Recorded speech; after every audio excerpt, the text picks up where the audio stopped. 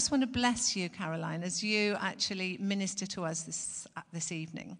So, Father, I thank you for Caroline. I thank you for the woman that she is. I thank you for what you've been speaking into her life and the way that she can speak to us. So really bless and encourage her, I pray. Come, Holy Spirit, in power. Fill her up. And Father, as she speaks to us, may each of us go away with something new from you. I just pray this in Jesus' name. Amen. Amen.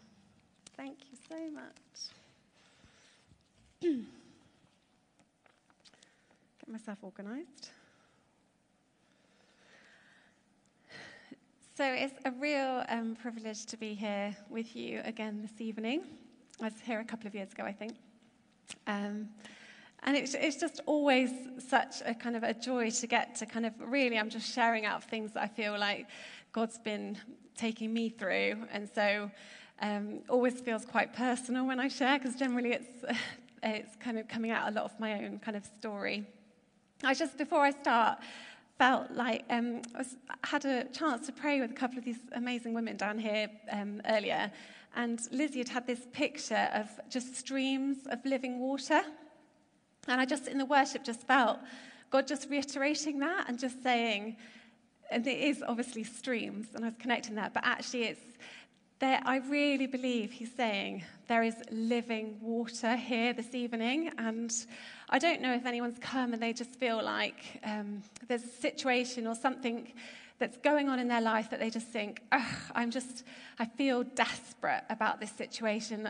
I don't know what else to do, or just you cannot see how things are going to change. But I've really felt this evening that God's just saying his Spirit is here. God is with us, and there is power for change in situations where you just really feel you need to see breakthrough, whether that's something within yourself or in a relationship or anything else. So just hold that in your hearts, and there'll be chances to kind of pray later as well. So I'm speaking this evening about being me, or not so much just being me, but me being me, and what it means for you to be you. What does it mean for me to be who I am? And what does it mean for you to be who you are? And how much time on a daily basis do you spend thinking about who you are? I'm just going to let you think about that. Like, you go through your day, like, how much time do you actually think about being you? And what do you hear? You know, when you tune into that self-talk that we all do all the time, there's like this running record of our own voice going on all the time. When you tune in, are you kind and gentle about yourself? Is it kind of like a loving, forgiving voice you hear? Or can you sometimes hear that your sort of inner voice being really critical or judgmental or accusatory or harsh if you make a mistake? And I just feel like God's been really challenging me about tuning into my inner voice and my self-talk and listening to the things that I've been saying to myself. And I went on a women's weekend away with our church a few weeks ago, and it was like one of those weekends when I just cried the entire weekend. I started on the Friday evening session, and the woman stood up to speak. It was all really quiet, and she was reading Isaiah 35, and I was literally sobbing, and it was so embarrassing because it's like, you know, you're ugly crying, and you're loud crying, and everyone else is really quiet. And but I was just God was just did so much in me on that weekend a few weeks ago. And my story is that 7 years ago, my husband died very suddenly in the night. And we had 3 very small girls at the time who were 2, 3, and 5 when he died. And I've gone through that for 7 years now, and I just got to this weekend away, and I was just so broken by realizing how hard this last 7 years have actually been. And I think it was the first time I'd really even allowed myself to acknowledge that and think day in, day out, every meal time, every time homework needs to be done, every parents' evening, every going to work, getting up and thinking, if I don't do something in our house, it does not happen. It's like if I don't put the rubbish out, it doesn't get put out. If I don't make dinner or make the lunches for the next day, they don't get done. And you end up just carrying a huge sense of kind of responsibility. And I've had really high expectations of myself and what I feel I should have been able to achieve. And I just felt like I just had just overwhelming kind of waves of God's compassion and just realizing that I just need to be a bit kinder. I was just listening to how I'm actually speaking about myself to myself. And it's really far from the way that I think actually really God speaks about me or thinks about me or us. And I can see how much more growing I've got to do in terms of in believing what God actually does think about me. And I don't know whether that will resonate with any of you. So I want to read from Romans 5. And I love God's word because, again, even as I read these words to us, I feel like God's word is living and active. And even as I read them, I know that they'll be at work in our lives and really powerful. So now, since we've been made right in God's sight by faith in his promises, we can have real peace with him because of what Jesus Christ, our Lord, has done for us. For because of our faith, he's brought us into this place of highest privilege where we now stand. And we confidently and joyfully look forward to actually becoming all that God has in mind for us to be. We can rejoice too when we run into problems and trials, for we know that they're good for us and they help us learn to be patient. And patience develops strength of character in us and helps us trust God more each time we use it, until finally our hope and faith are strong and steady. Then when that happens, we're able to hold our heads high and know that no matter what happens, all is well. For we know how dearly God loves us, and we feel this warm love everywhere within us, because God has given us the Holy Spirit to fill our hearts with his love. When we were utterly helpless with no way of escape, Christ came at just the right time and died for us as sinners who had no use for him. God showed his great love for us by sending Christ to die for us while we were still sinners. And since by his blood he did all this for us as sinners, how much more will he do now that he has declared us not guilty? Now he will save us from all of God's wrath to come. And since when we were his enemies, we were brought back to God by the death of his Son, what blessings he must have for us now that we're his friends and that he is living within us. I just feel God cares so much that we know that he is the source of our identity. He wants us to confidently and joyfully look forward to becoming all that he has for us to be. But you know what? I know you'll know this just as well as I do. The battle rages over our identities on a daily basis. We only need to look around us and we can see that battle is getting stronger and intensifying. It's more intense than ever. And I know that if God is not the source of our identity and the one who's at the center of our lives, then other things or people will be.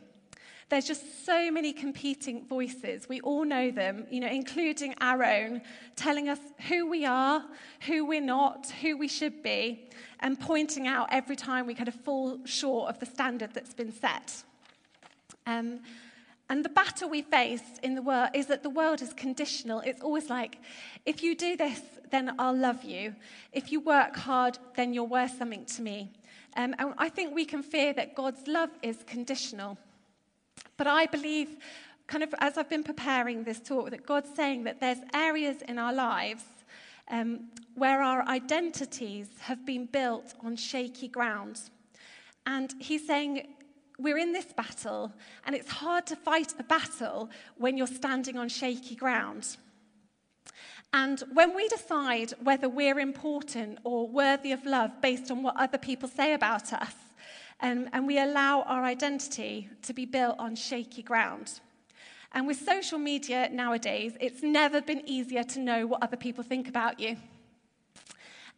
We look for others to convince us that we're worth loving. And we wonder that if people really could see inside us, would they still love us? So we can find we hide our true selves because we're actually afraid of being who we are, because we don't want to be rejected. Because I would think there won't be many of us in this room who have gone through life to this point without experiencing some form of rejection or other. And all of this can just lead to so much striving, people-pleasing, adapting, and it is just exhausting. But God says other people's opinions of us, whether they're good or bad, they don't get to define who we are and whether we're important or worthy of love. Letting our failures or our successes define us is shaky ground. We can find ourselves letting the things that have happened to us in the past define who we believe we are. You're the one who's widowed and left alone. You're the one who was abused. You're the one who was cheated on. You know, there's all these labels and these ways of defining. And I've struggled with that and the feelings that go along with some of these ways that we can find ourselves defining ourselves by the things that have happened to us in the past. Feelings of being abandoned and lonely and without hope. But it's shaky.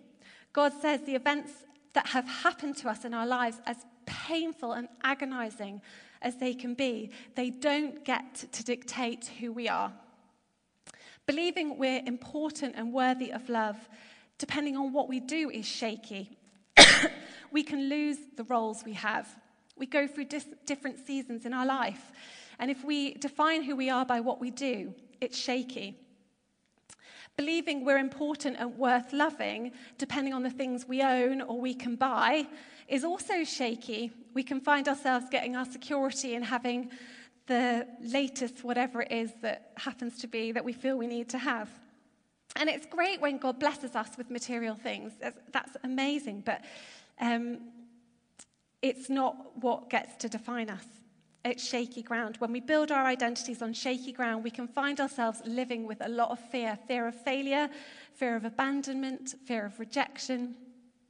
And also, the enemy will try anything he possibly can to undermine our understanding of our preciousness to God. We are in a battle. I remember speaking at a retreat centre a couple of years ago, and the night before I was speaking the next day, a group of women were gathered in the venue and we were praying. And again, I was on my knees, and I spend a lot of time crying, got to be honest. And I was crying, and I had such a loud voice in my head saying, "Who do you think you are? Who do you think you are to think you can speak to these women? Who do you think you are to think you've got anything to say to anyone?" And, it's the enemy. And he was reminding me of everything possible I've ever done wrong in all my life to think, how could you think you can stand up there and say anything? And, we're in a battle. When we allow the things we have, the things we do, the people we know, our failures, the things that have happened to us in the past to dictate our value and worth, we're on shaky ground. We can be like the builder, the foolish builder who built his house on the sand, and when the rain and the wind comes, everything comes crashing down around us. But God is saying for us to build our identities on the rock. When we listen to God's words about who we are, and we actually choose to believe them, we're like the man who builds his house on solid rock. Though the rain comes in torrents, and the floods rise, and the storm winds beat against his house, it won't collapse because it's built on rock. And building our identities on the truth of God's words about us is something we're supposed to take an active part in and engage with. But building is hard work. Our identities don't just happen. It's something where we have to take those words and believe them. And God is the master builder, and he says we are his masterpiece. And this is what I really believe God wants to say to you this evening, is that you are cherished original, redeemed, and empowered. I just feel like God is saying he wants to be the source of our identities and the one who is at the center of our lives. This is our core truth. You can see what I've done there. But if you think of what's in your core, and I want this to be something you can take away and think, in my core, God is living within me, and the core truth about me is that I am cherished, I am original, I am redeemed, I am empowered by God who's living within me. And we're going to look at each one of those things. But this is how we fight our battles. This is how we fight the battle over our identities and the battle over our children's identities. And they are just so under threat. God is living within us. And I love Ephesians 6 in this version as well. It says it's about putting on our armor and the breastplate of God's approval. And that's what we're taking up. We're taking up the breastplate of God's approval over our lives. And when I was praying with a friend about this evening, she had a picture of a gate and an altar, and maybe someone feeling like they're standing behind this gate and they can't look over, they can't get to that altar. And I think we've just really felt God saying, this word is for each and every one of us here this evening. There's not one person that's excluded. The gate is opened. There is a way. You can come to the altar where God is this evening, and this is his word for you and his truth for you. So cherish, that's our first word. So to really cherish something it's amazing because you protect it, you hold it dear.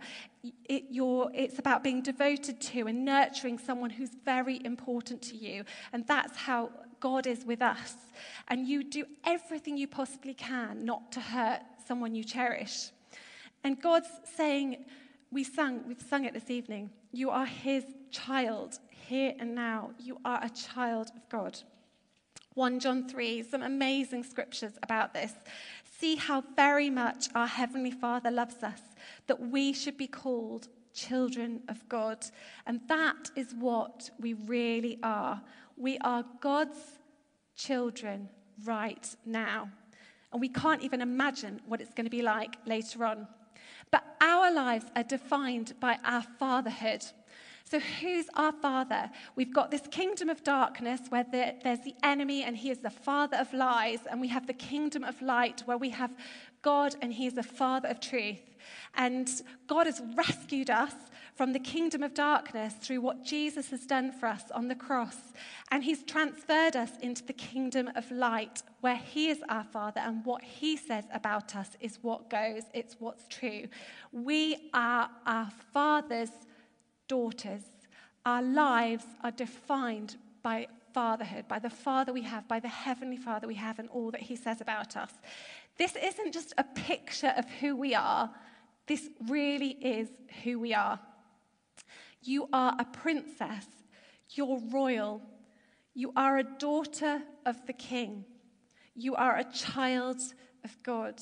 And just taking time to allow those truths to sink in and to be the breastplate of God's approval over your heart, over your mind, over your life.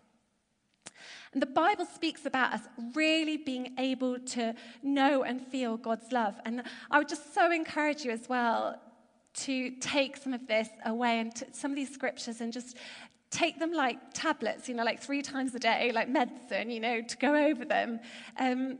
Romans 5, so that we know how dearly God loves us, that we feel his warm love everywhere within us because God has given the Holy Spirit to fill our hearts with his love.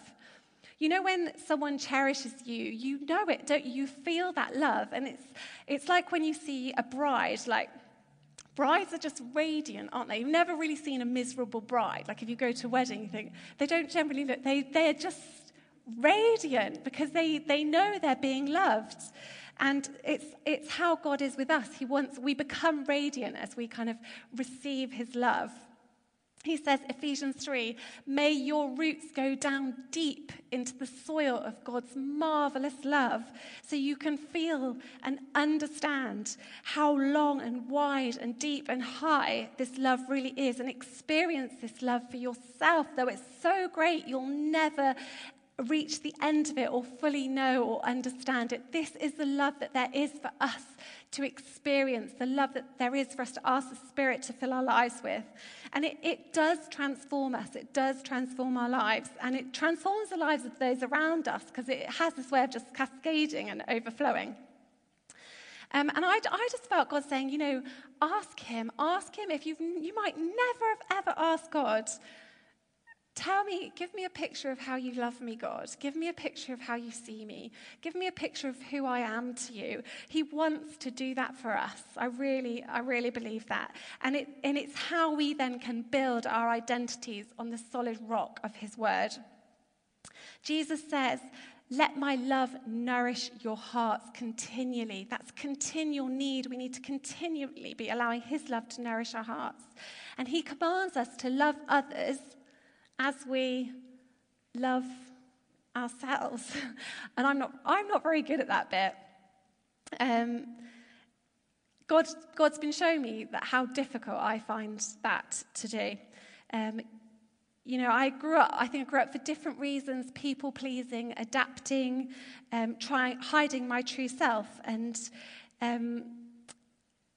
I think with everything I've kind of been through in the last 7 years, it has felt like a real wilderness. And God was sharing with me, it just reminded me about Jesus and how Jesus was led by the Spirit into the wilderness. And before he was led into the wilderness by the Spirit, he had his baptism and that incredible encounter with God saying, this is my Son who I love, with whom I'm well pleased. And Jesus needed that affirmation of who he was and how God sees him, how his Father sees him, to sustain him through that wilderness period. While he was ill in the wilderness, he had the enemy going, testing every aspect of his identity. Well, if you're this, then that. If you're this, then that. And that's often what happens to us when we're in these wilderness periods. The enemy's testing us and we need to know our identity. But the Spirit leads Jesus out empowered. And I felt that for myself in my own kind of wilderness, that the enemy's tested. Well, God can't really love you very much if he's allowed this to happen in your life. Look around, or everybody else's lives are great. Really can't think much of you. And I have to really, really battle against some of those thoughts and those doubts, and stand on the word and have my breastplate of God's approval, and really believe that, God is leading us out. But he says, so who am I? Have you asked yourself? But I think the important thing about this wilderness thing, to take, is that when we're in that wilderness time, what we really learn is more about who we are and more about who God is. And so we come out of it feeling like that is what I can say about my time now. I've learned a lot more about who I am, and I've learned a lot more about who God is. And that is so much of what he's doing in those times, I think. But think about these questions and think, do you think these for yourself? So if you had to say, an ideal day for Caroline is, if you put your name in there, the things that make Caroline laugh are, Caroline's most grateful for the following things. Caroline's really passionate about. Friends would describe Caroline as, I feel most at home. If I had one wish, what I don't like, what I do like. Do you know these things about yourself? Would you know how to answer those questions if someone put them to you this evening? And God cares about this because, as well as with the fact that we're cherished, we're not just generally cherished as one of a crowd. God does love us all the same, but God loves us. He loves you as an original. And I felt that word was important for tonight. These are such strong words. He loves you as an original. And an original is a piece of work by an artist. It's not a copy. God is the artist, and he created us, he created you different from anything or anyone else. And that makes us special and interesting and important to God. And I felt like he wants to say, you are fully understood. The one who made you from scratch as his original fully understands you. And you know that hunger that we have to be known and to be understood, that's how we've been made. That's a legitimate need. And I think we can crave that. We crave that from someone significant in our lives, that they would just understand what's going on for us and long for that intimate conversation. But I have been discovering, God does that intimate conversation the best. He says, you are my most intimate friend. We take that time and we're with him. But ask him how he sees you. Ask him what it is he loves about you. I've done that, and he's like all these things that he's telling me about me that he loves. So we're cherished, we're an original, and we're redeemed. When we were utterly helpless with no way of escape, Christ came and died for us as sinners who had no use for him. And how much more will he do now we've been declared not guilty? I love that book. I don't know if any of you have read it, from Tim Keller, that says it's the freedom of self-forgetfulness. And he says, the problem is with self-esteem is that we're on trial every single day. That's the way identity works. So everything we do is either providing evidence for the prosecution or the defense. So every day you feel like, which way is it going to go today? And some days we win and some days we lose. But Paul says, actually, the verdict is already in. The trial is over. We're out of the courtroom, because actually only in the gospel of Jesus do you get the verdict before the performance. Whilst we were still sinners, Christ died for us. We are redeemed. God says, you are my daughter, who I love, with whom I'm well pleased. We don't have to do things anymore to make us look good. We can just do them for the joy of actually just doing them. But he has declared us not guilty. He's filled us with Christ's goodness, given us right standing with himself, and promised us his glory. And I just really have believed this evening that God wants to remind us of the greatest gift we can ever receive. And some of us may have already received this and know it well, or maybe need kind of more of it. And some of us might never have really thought about receiving this gift, but it's the gift of his unconditional love. And he wants us to actually feel and experience his love. He loves us unconditionally. And he says, you can delight my heart, you can hurt my heart, but you cannot change my love for you. That's my security for you. So we're cherished, we're original, we're redeemed, and we're empowered by his love. When we kind of get that who am I question right, or we find ourselves more along that path, I think the what should I do question kind of takes care of itself in some ways. Because who we are is the source of all we do. We find it just flowing out of us. So, and this evening my talk about being who I am, where I am. I work in the hospital, and I say, I think, God, you really want me in this hospital, like day in, day out, doing the same thing. But, I think it's just the thing of knowing that we're loved, or giving ourselves time with God to receive that love. We flourish, we become radiant, and we can then become the full potential of all that God has for us to be as we kind of go on that journey ourselves. But we've been created for love, and we're made in the image of the God of love. And the God of love has chosen to live within us. And our purpose is to give and receive that love. And sometimes I think I really overcomplicate it. But actually, so much of the time, it's just simple acts of kindness can just be so transforming. Because there's just a world that's desperate to know that they're loved and that there's something different to what they know. God's made us in his image to be able to experience his love, and he desires to have the most intimate relationship with us possible. So it's from your core, from your center, knowing you're cherished, you're original, you're redeemed, and you're empowered by this love that he gives us, where we can say that what God says about us is our benchmark. That's what we go to before we whenever we get those thoughts about you're not this, you're that, you're not the other, we can measure that all against what does our Heavenly Father say about us. And I just really felt like God just wants to restore hope this evening as well. And I heard this phrase, and it says, nothing is wasted. The good can't be taken away, and the best is yet to come. And I just think it's just God wanting to breathe hope out over us again tonight. Nothing is wasted from all that we've been through. From each of us in this room will have such a different story, but nothing is wasted. The good can't be taken away, and the best is yet to come. An overwhelming victory is ours through Christ, who loved us enough to die for us. So we can set our feet on solid rock, not on the shaky ground, and just take this journey we've been on with God and know that we will continue on. And I guess that has been my prayer for us this evening and my journey and what I really wanted to come and share.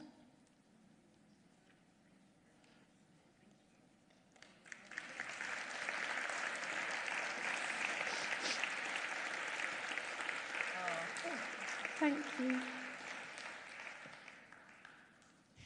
Caroline, thank you so much for sharing from deep within your heart. That was very personal and very powerful. And there's nothing kind of better than somebody saying life is like this, God is like this. And you've really helped us to see that we are very cherished and that we're original, that we're redeemed, and we're empowered by God's love to be the women he has created us to be. So thank you so much. We're now going to have a